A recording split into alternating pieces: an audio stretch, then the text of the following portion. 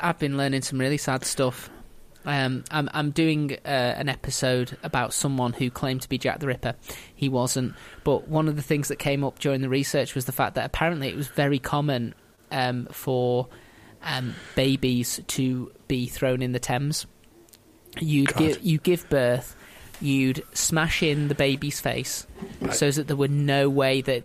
Identifying features. Yeah, and then you just throw it in the Thames because there was no such thing as DNA. And then you'd swear black is blue that, we never had a baby. Humans are the worst. Yep. And they were talking about hundreds a year would just wash up. So at least that doesn't happen now. Yeah. And then I got into looking at baby farms, and I was just really disappointed that you could be a registered baby farm. It's like those two things shouldn't go together. Yeah. I'm going to refer you back to my original humans are the worst position. It's the catch-all that you use, isn't it? Well, if people would not be the worst, I wouldn't say it. This is true. Come on, people. Yeah. Stop being the worst. Hey up, I'm Joe Heathcote, and this is Consistently Eccentric, a podcast where I will attempt to teach a friend of mine a lesson from British history, focusing specifically on the lesser-known and less believable people and events that the history books tend to leave out. So let's get started with... Oh, God. But no, because this story takes place actually in the Dark Ages. Oh, okay. And as a result, we actually have to put a disclaimer on it that many of the facts... maybe nonsense. well, available for the Dark Ages, they were sparse at best, and the story is pretty much just a story. But it's a good story, so on we go. Yeah. Your 3 words. Go on. Wooden. Thong. Wedding. I'm assuming thong meant something different back in the day. we are going to see together. Wooden thong wedding. Because... Amish people? Yes, as soon as the Romans left, the Amish moved in.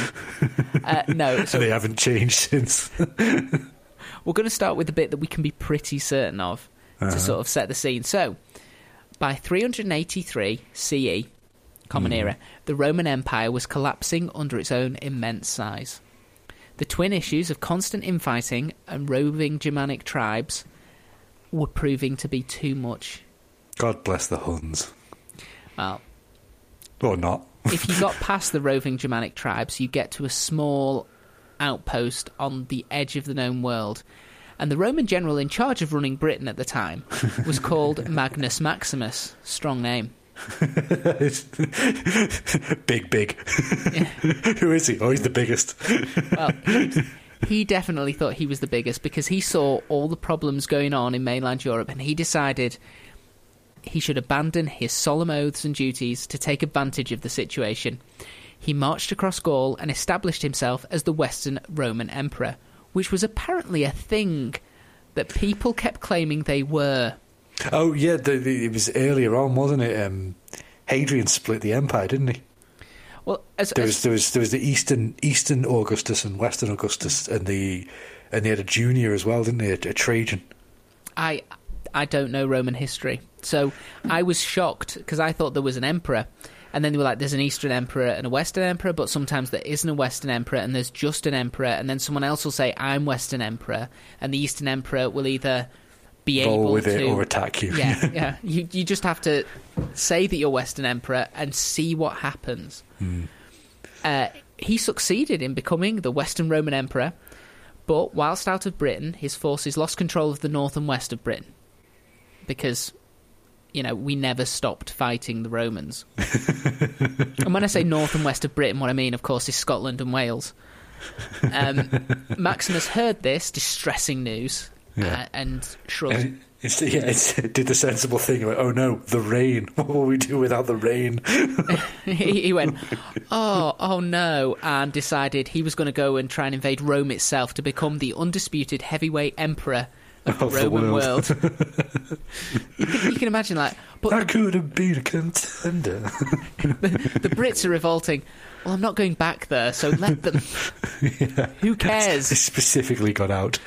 I want to live in Italy. It's warm there, and we have culture. Have you seen the Horrible Histories movie? No.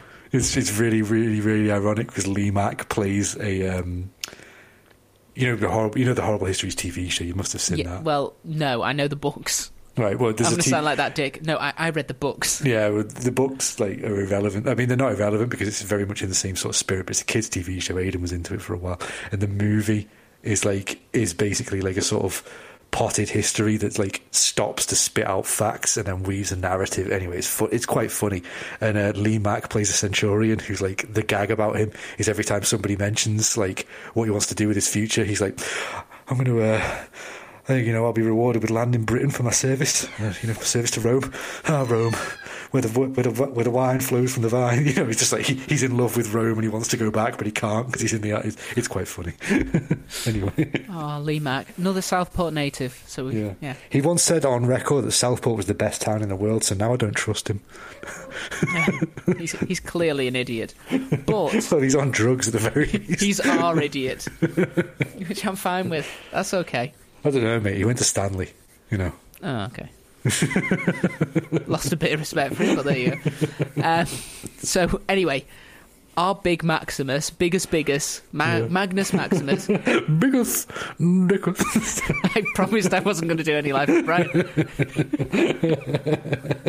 Is there something funny about my friend's name? Sorry. It could be a thumbethistance if there is a thundercrisis.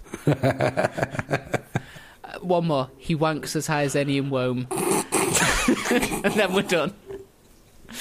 Thrown to the floor? Yes. They knew us so well, the Monty the Pythons. They knew us so well. So anyway, Bigus, yes. Magnus Maximus, Western Roman Emperor, he turned up in Italy and he said, come on then, come and have a go if you think you're hard enough. It turns out that the Germanic tribes absolutely were hard enough. It wasn't the Germanic tribes, it was the Roman centurions. He lost his first battle, and because he got a good contract, he had a mandated rematch, but he also lost that. And unfortunately, there was a stipulation that if he lost 2 in a row, he would be executed. Yeah, traditionally the Praetorian Guard became the sort of Oh, you've backed away from the mic. Sorry, I'm just stretching my back. I've got. These chairs become uncomfortable after a while. Right, yeah, I'm back. I'm sat on a bench. Yeah, well, Oh, good. The cat has discovered knocking things off the countertop. Nice. Yeah, so he was executed by Emperor Theodosius. And when I say executed by Emperor Theodosius, I assume Emperor Theodosius said, oh yes, kill him. I don't think he actually swung the sword. The man who passes the sentence should swing the sword.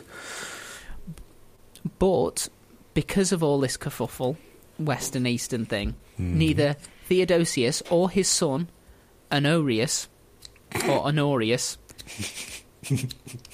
Sorry, I don't know why that's funny. I really should learn to pronounce these things before. Nobody knows how to pronounce them. It's a best guess situation. Okay, so Honorius had the resources to retake the areas of Britain that Maximus had lost. And by 420 CE, Honorius, he pretty much decided it wasn't worth the effort. Sod this island. Yeah, we're spending how much on defence in England? What do you mean the Caledonians? Who the hell are they? Do they have anything we want? No, it's more that they're there. And they're angry. Well, he just thought, sod it, and he pulled all the troops back from Hadrian's Wall, leaving practically no Romans in the entire country. Mm-hmm. There were a few, sort of in the south east, but generally speaking, they just a bunch of semi-Romanised Brits. Yeah. You want it? Fine. Yeah. See how you do. The few that were left behind, they banded together under another guy who wanted the title of Western Roman Emperor, Constantine. Right. And he crossed the channel to gather support. Because apparently that's what you do. You say you want to be Western Roman Emperor and immediately start travelling east. Which makes no sense to me, but there you go. Well, I get it. So, if I wanted to be important in the modern world, I wouldn't be in Britain. The Brits, of course, under the stipulations the Romans had, they had been told that they had to rely on the Romans for defence. So when the Saxons, the Angles and the Jutes started to invade and started to have a little poke, see what they could do. The British tribes asked the remaining few, I'm guessing this is like your D team at this point, Romans. the ones who've been pensioned off with the tracts of land and stuff. Yeah, the Lee Max of this world. The Romans shrugged their shoulders and went, well, we don't know. So the Brits kicked them out. And they decided that instead of relying on Constantine's cronies, they go back to the source, and they would ask Emperor Honorius himself to help them out, and they made this appeal directly in 410 CE. Honorius, he was a bit preoccupied by the fact that there were barbarians sacking Rome at the time. Absolute best time for an audience. It was the worst time to ask him for support. What? Ting, ting, ting. I'm literally fighting barbarians. What do you mean they want an answer now? Bloody upstarts. From his point of view, he'd be like, oh God, there's more barbarians here. Oh, they want to talk. What? Yeah, so he wasn't in a position to help, and he dashed off a quick message telling the Brits, you need to look to your own defences. And this was pretty much the end of Roman involvement on the British Isles. The British tribes, they'd not needed to rule themselves for nearly 400 years by this point. And as they saw the Picts, Saxons, Irish, Jutes, Angles, and all the rest, Caledonians, preparing to start taking their stuff, they decided they needed to do something drastic. So they girded their loins and they picked up a pen and they wrote to Rome again. Unfortunately, the Romans had sorted out the barbarians, but they were now a bit busy dealing with a fellow from the east by the name of Attila. And again, they said they didn't really have the resources to come over and help. Yeah. So eventually the penny dropped, and nobles from dozens of warring factions began consolidating bases of power across the country. This resulted in a state of constant conflict. Yeah. You know, the dawn of the Dark Ages. Yeah, I'm sure it was amazing for your average peasant or your farm labourer. They were loving the fact that, you know, land was changing ownership on a daily basis. There was no rules. Anarchy! Unlike the later terribly named anarchy under Stephen and Matilda. Oh, that was the anarchy. You mean the no-score draw? where the most chivalrous man was in charge for most of the time and in fact would have violently prevented anarchy. It's like, no, honour dictates that I may not stop her rebelling. However... I'll be damned if the police won't run well. We will stand around and we will allow her to rebel. There will be no kettling of Matilda. Oh, bless her. But, you know, this was the start of the Dark Ages. Everyone was so busy fighting and scheming, they had no time to write anything down.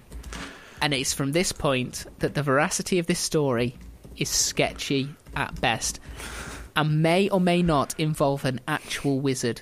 So... let's get loose with history. So, after a few decades of the Romans no longer being there to enforce order, one warlord from Kent had managed to carve out a pretty impressive chunk of territory. We know he was a warlord, as that is the direct translation of his name, Vortigern. Vortigern? Yeah. Okay. Or Vortigern. Yeah. Okay, I think I've heard of him, maybe. Okay. Would you prefer Vortigern or Vortigern?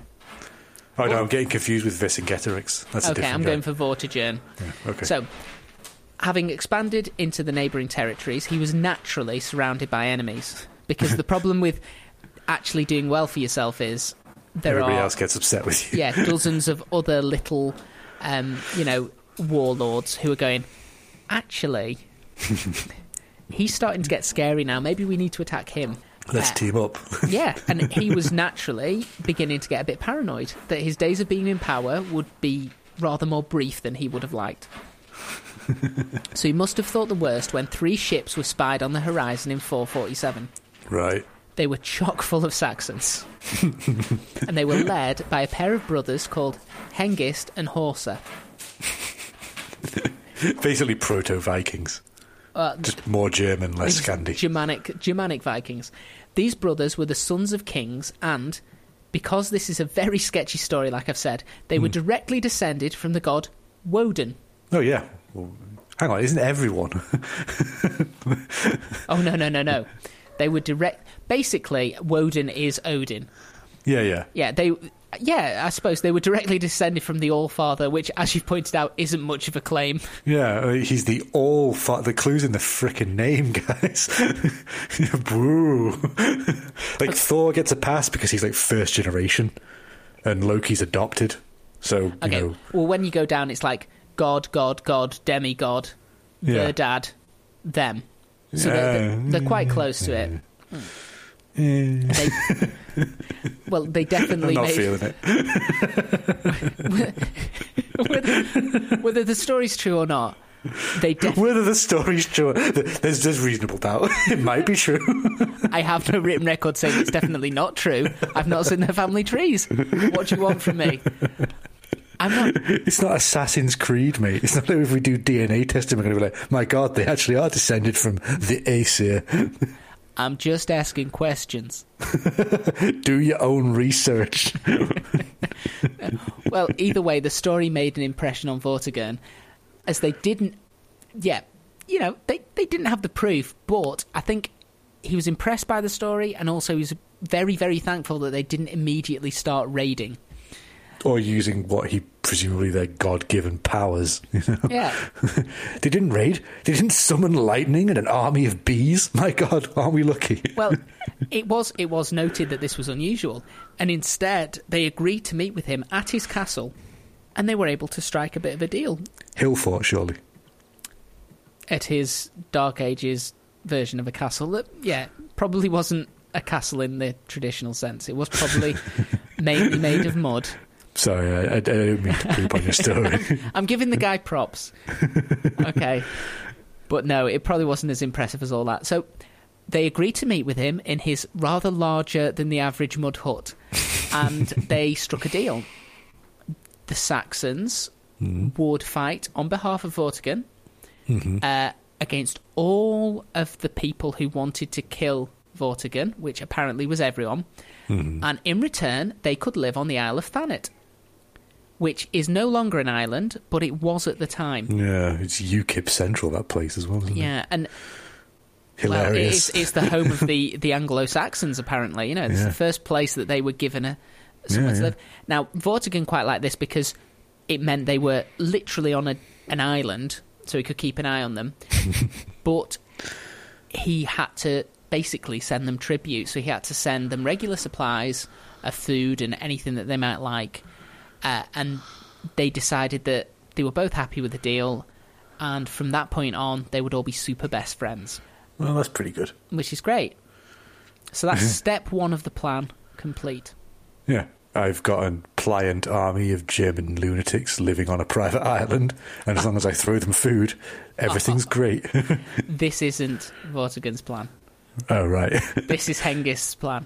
Oh, okay. Almost immediately, Hengist and Horsa had the opportunity to fulfill their side of the deal by leading Vortigern's troops into battle against an invading army of Picts from Scotland, who had managed to make it all the way down south, near enough to Kent. So they were good. This army.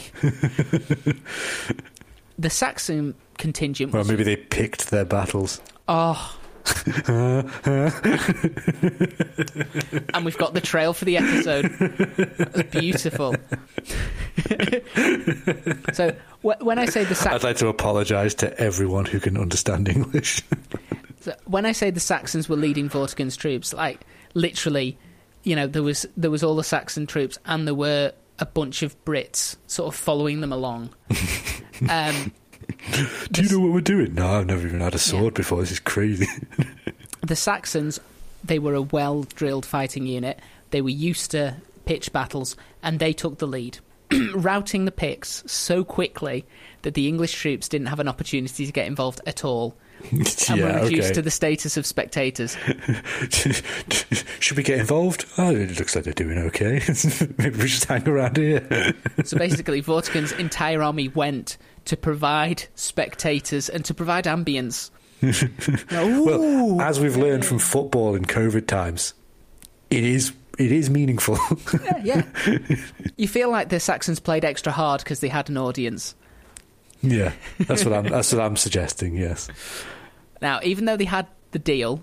Hengist and Horsa, they went back to Vortigern, explained that they'd done all of the work, while the English had contributed by offering polite applause, and they asked for a bonus, which is fair enough. I mean, this army of Picts had come all the way from Scotland and had made it all the way. They made it through East Anglia, for God's sake, which was still Fenland at that point.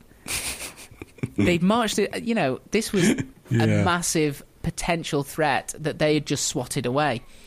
And what they wanted as a bonus, Hengist, he wanted to build a castle. But he said only a little one. And probably a proper one, built to Germanic standards, so actually of stone. Probably fully plumbed, I should imagine. I will be honest with you. This hill fort business is not working for. Your walls are literally made of shit. I mean, what do you want me to say? It is shit. Mate, you're doing a French accent. What's going on? Which is weird, because when I was supposed to be doing a French accent in an earlier episode, I did German. You're just confused by your extreme love of the EU. I just want to be back in. But anyway, that's all I want. Free trade. The important bit is he said, I just want a little castle. And Vortigern, he took him at his word, and he decided to be a bit cheeky, and he said, you can build a castle. Mm-hmm. But to make sure it's only a very tiny one, you can only build it on the land that you can encircle with a leather thong. That's a strip of leather. Right, okay. Hengist, he went, do you know what? Deal. That's fine. And he got his brother Horsa to carefully skin an entire bull, flaying the skin in a way not dissimilar to a spiralizer. or like one of them fancy apple. Is that one of them fancy apple peelers? The spiralizer is the one that will make spaghetti strands out of anything.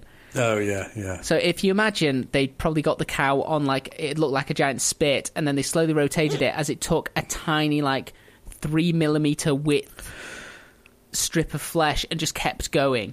Yeah, so he had a strip of leather that he could easily use to encircle a rather large rocky outcrop. And upon this, he built his imposing fortress, which he called Thancaster. Which sounds pretty cool, yeah? Yeah.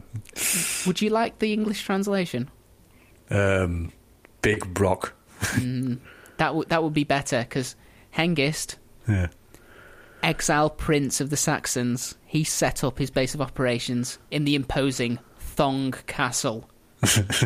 Everything's so literal. It's so German. Hengist, Lord, what will we call this castle? Well, I got it with a thong, so Thong Castle? I'm sorry. I'm sorry. Confuse people? We aren't known for our imaginations. That's why I hired the English bards. I just imagining there's a whole bunch of German people. Here's a solid name, and all the English people being like, Jesus Christ. Yeah, it makes reference to its origins. It's brilliant. People will be able to follow this through history, regardless of whether you like the name or not. I personally do. I think it's more imposing if and if they capture you, they'll take you to the prisons in Thong Castle. That's more unnerving. Step 2 of the plan complete. He's got a castle. Yeah. Good. More battles were won by the Saxons, and Hengist asked, because he was doing so much of the work, to be made a senior advisor to Vortigern. Mm-hmm. But Vortigern refused, saying that his English lords would not accept a pagan in such a senior position, because not Christian, yo. Well, why would you be? He apparently his great-grandfather was an actual god or something. Well, I wouldn't convert to Christianity. Why would I worship him? I'll just worship, great times, Woden. whatever, granddad. He's worshipping Woden, which, considering he's directly related, it'd be a bit awkward if he didn't. Yeah, exactly. And he didn't call Vortigern on his casual racism and said, okay, you don't want to make me a senior advisor. How about I send for more Saxons so that I can have some reinforcements, because we're doing a lot of fighting, because you have a lot of you have tons of enemies, Vortigern. And apparently most of your subjects are just lazy or you have a lot of enemies. When you say you have an army, we've not seen them fight yet. So you really are reliant on us. And even worse, Hengist and Horsa, they'd been hearing about rumours of possible attempts to overthrow him from within his own forces. They couldn't tell you where they'd heard this, and they didn't have the documents, but it was super serious. Super serial guy. Yeah. And playing on Vortigern's paranoia worked, and they were given permission to send for boatloads of Saxons to come and take advantage of the situation. I'm shaking my head. You can't see it, but I'm shaking my head. Yeah. No, I misspoke. They weren't coming to take advantage of. They were coming to support Vortigern. Yes. Support. Yes. Support him into a grave. We can tell that they were being supportive because Hengist apparently sent a message home which said the following: British are worthless fighters, land is rich. Yeah, and that was it. Yeah. Which, I mean, if that isn't clear, then I don't know what is. They want to support Vortigern. He's clever enough not to quite vocally, explicitly lay it all on the line. Not quite.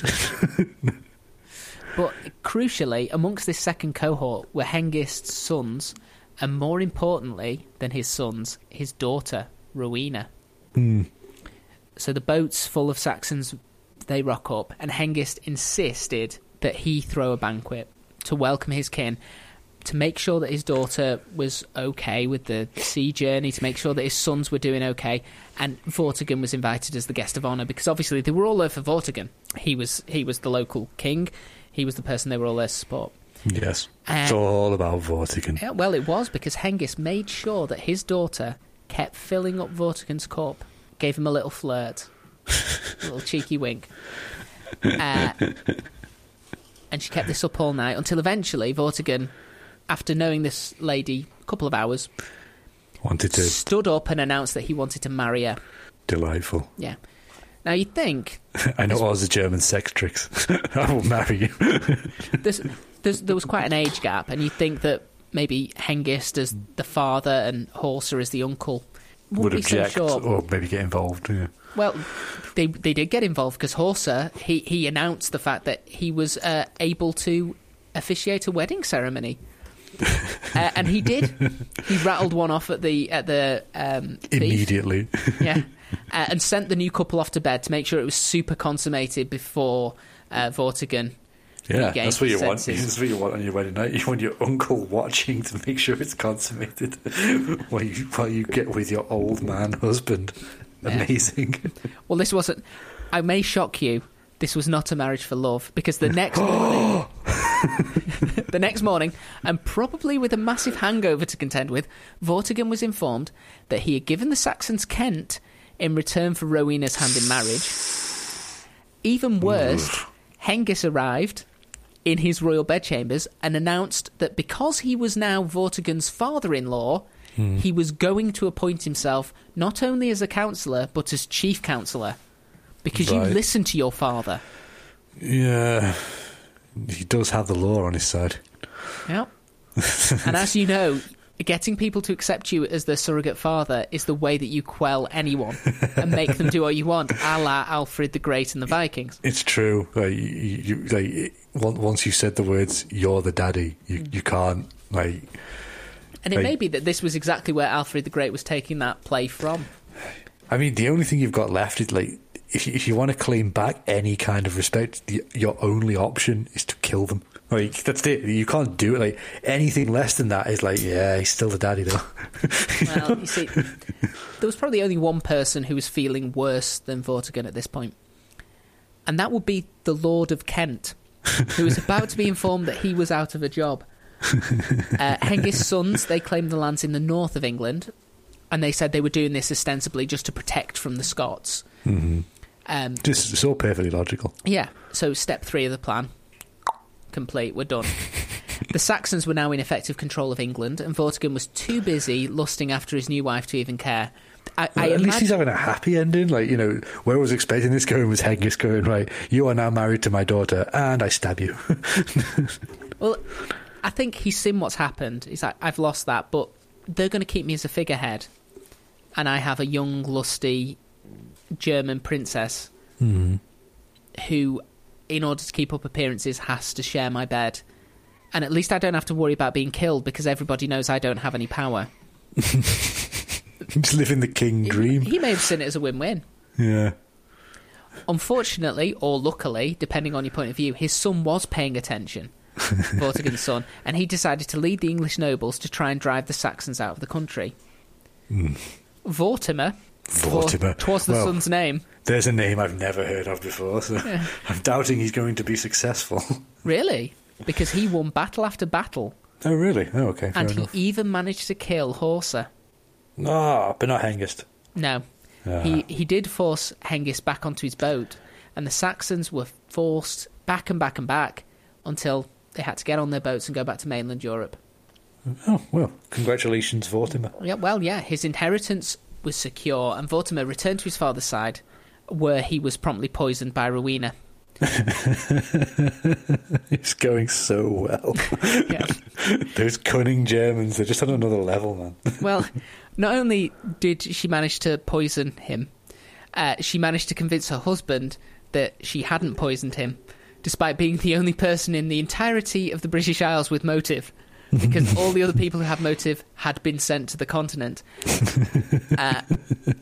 And she turned it around and said, the fact that your son was poisoned goes to show that you are not safe, my lord. What you need is you need some trusted people who could protect you and who protected you in the past. And she convinced Vortigern that he needed to invite Hengist back. Okay. Yeah. Are we sure this guy hadn't gone like full senile or something? Well, I mean, the argument she said was, wasn't your son fighting a load of battles recently?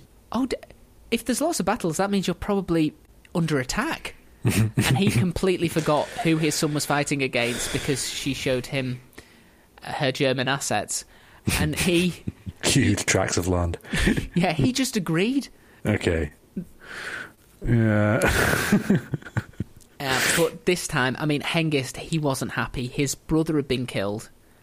The plan had been disrupted. So, which probably annoyed him more as a German. Yeah.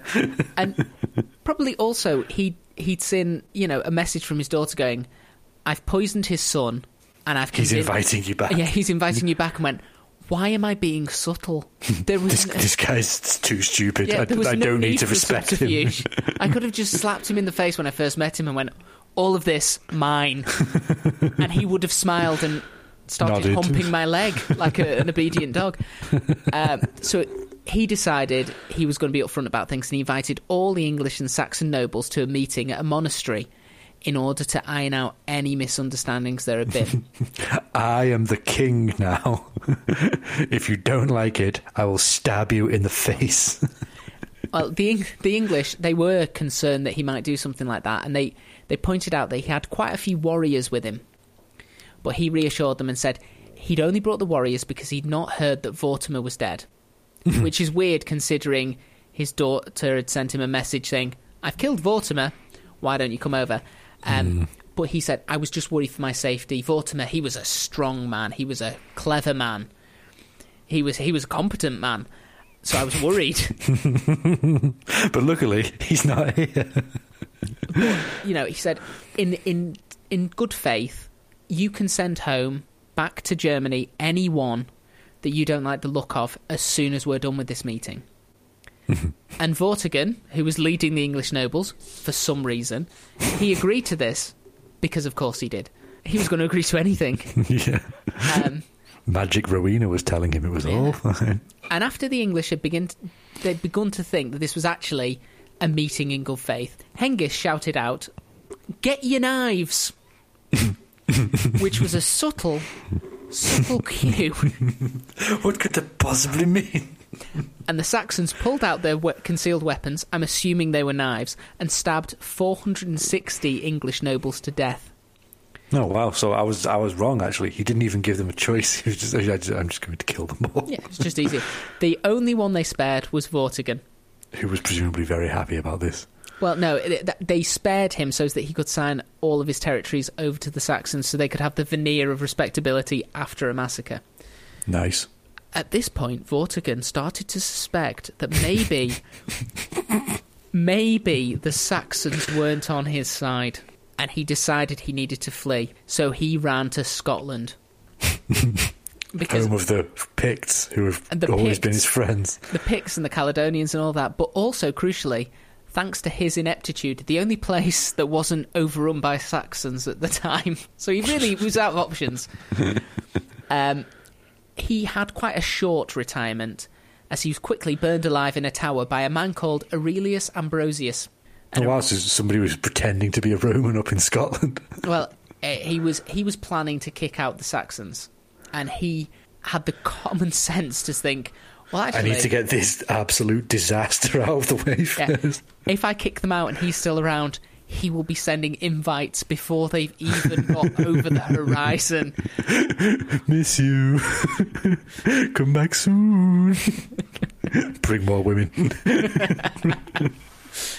Aurelius, he met Hengist in battle near Doncaster, and the Saxons were defeated. They got on really well. Went to the bar afterwards. He did what he said. He met him in Doncaster, and he beat the crap out of the Saxons. Hengist himself was overcome by a wave of English troops, and he was hacked to pieces. Nice. Brutal. Aurelius was declared king. Mm-hmm. Because the thing about Hengist all this time, he comes across as a master manipulator and somebody who's able to game a system and can play these politics. But it might have just been because the actual guy running the system was an idiot. Yeah. It's like, it's easy to look good when your opponent is so poor. Yeah. You know, it's... I've been on the wrong end of that one too many times. Well, it's like, playing a Southampton team that aren't up for it. You are going to beat them 9-0, but it doesn't mean that, you're good. It's just that happens occasionally to Southampton. Thank you for sparing the Liverpool blushes. You gave us Harvey Elliott. I'm not saying anything. Well, you loaned us Harvey Elliott. We're definitely having him back because we need that. We need players who can actually play football. Because all of ours have forgotten how. Well, Hengist was apparently hacked to pieces, and the story goes, because this is a story, this is not history. Yeah, we've got nothing. This is not history, because, I said a wizard was involved. Yeah. Before he died, Vortigern met with Merlin, of course he did, who told him that the Saxons would be driven out by the true kings of England, and told him how he was going to die. Yet, weirdly, he still went into a tower. If I was told I was going to burn to death in a tower, I would avoid towers for the rest of my life. Yeah, but as we've previously established, he was really thick. Either way. Hengist hacked to pieces, the final blow apparently delivered by the only other survivor of the Knight of the Long Knives. Is that really what it was called? Yeah, the original Knight of the Long Knives. Not the Hitler one. Yeah, Hitler was just rehashing. No, that's all he did was rehash Saxon myth. Jerk. Even in this, I wouldn't be surprised if this was actually the reason he called it that. But anyway, did Hitler call it that? Was it like? No, he called it the night where nothing happened. Shut up. Night of the Long Knives. The night where a load of people realised they were wrong and stabbed themselves because they realised I was right and they were wrong and shut up. It was actually called Operation Hummingbird within the Nazis. So, oh, that's lovely. I don't know why. It seems to be like... We're going to name all of our operations after the cutest of animals, just to really unnerve the opposition. Oh, it was just a code word that was chosen because it was meaningless. Oh, that's a shame. I'd have loved that. We must instigate Operation Hedgehog now! Operation Panda Cub has failed. Oh, apparently also the phrase Night of the Long Knives in the German and Germanic language group predates these killings and refers generally to acts of vengeance. Wow. I like to be corrected, so fair enough. It might be that this incident is like the original one. Well, we don't know. I mean, Hengist might have just been rehashing something from before. I mean, if we're talking about long knives, bloody Julius Caesar as well. Yeah, I mean, But either way, we've gone way off on a tangent. Aurelius was declared king.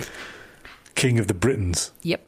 And after him, his brother Uther Pendragon took the throne. Oh, God. And he eventually passed it on to his son, Arthur. Yeah. However, although they killed Hengist, his sons retained their strongholds in the north of England, and eventually the Saxons, with the Angles and the Jutes, who didn't get the name recognition they deserved. Yeah, I was going to say, like, Jutland ended up in sodding Holland, didn't it? Well, they would come to replace almost all of the original Celtic inhabitants of the British Isles, Yeah. all because of one paranoid and horny warlord from Kent. Yeah, but it also shines a poor light on King Arthur. He's so mythic and brilliant. He failed completely. Jackass. So, again, an extra disclaimer at the end of this story. Pretty much all of what I have just said is untrue. Yeah. The fact that I could legitimately have given Merlin a speaking part points It's a good story about an idiot and a German who manipulated him. But what is true is that the Roman withdrawal from Britain left a power vacuum that the local population, after centuries of subjugation, were unable to fill. The Saxons were able to take advantage of the situation, and as a result, they imposed their culture and values onto Britain, to the point that local cultures were all but destroyed. By the 7th century, the kingdoms of Northumbria, Mercia, East Anglia and Wessex were the big powers in England, and they were all Anglo-Saxon in origin.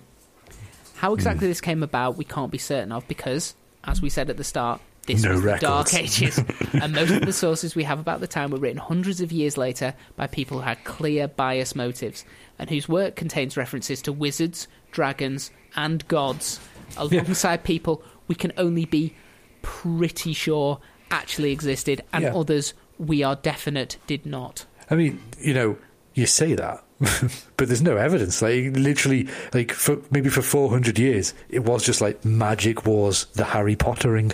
You know what I mean? The Harry Pottering. Yeah. Why not? Oh, I quite like that, actually. And then like all the wizards sort of went, hang on, this has gone a bit far, back into hiding. You know what I mean? Well, if you're following that strain of logic, it got to the point where you had, Alfred the Great, and he just went, no, stop that. The rest of the world is looking at us with our dragons and our wizards. And they're thinking, these are not people who do business. It's like, if I went to Europe and said I was king because some watery bint had thrown a scimitar at me, they'd say I was mad. They would ask me to kill and keep killing until I had proven it. But I just love the fact that even though one of the things that I say to Americans and that is often held up is we have this long, continuous history that we can trace back so far, there is a massive chunk of it that we know made up nonsense through the works of, I think it's like 4 monks mainly, and it's quite clear that they were writing a narrative for the people in power at the time. So to legitimise whoever was king in what it basically like 845 or whatever. Yeah, this is the thing that shows that this person should be king. And as you know from Machiavelli's The Prince and so many other things, it's all written with a person in mind as the reader. Yeah. It's the reason that some of Shakespeare's plays are tilted the way they are. There's a reason that he makes reference to the Berwick witch trials in Macbeth, because he's thinking about his audience. He's like, yeah, I'm going to go along with what you said. And history thus treated him kindly. Truth to power is a tricky concept. You get away with it as long as the power shifts. Otherwise, you will be relegated.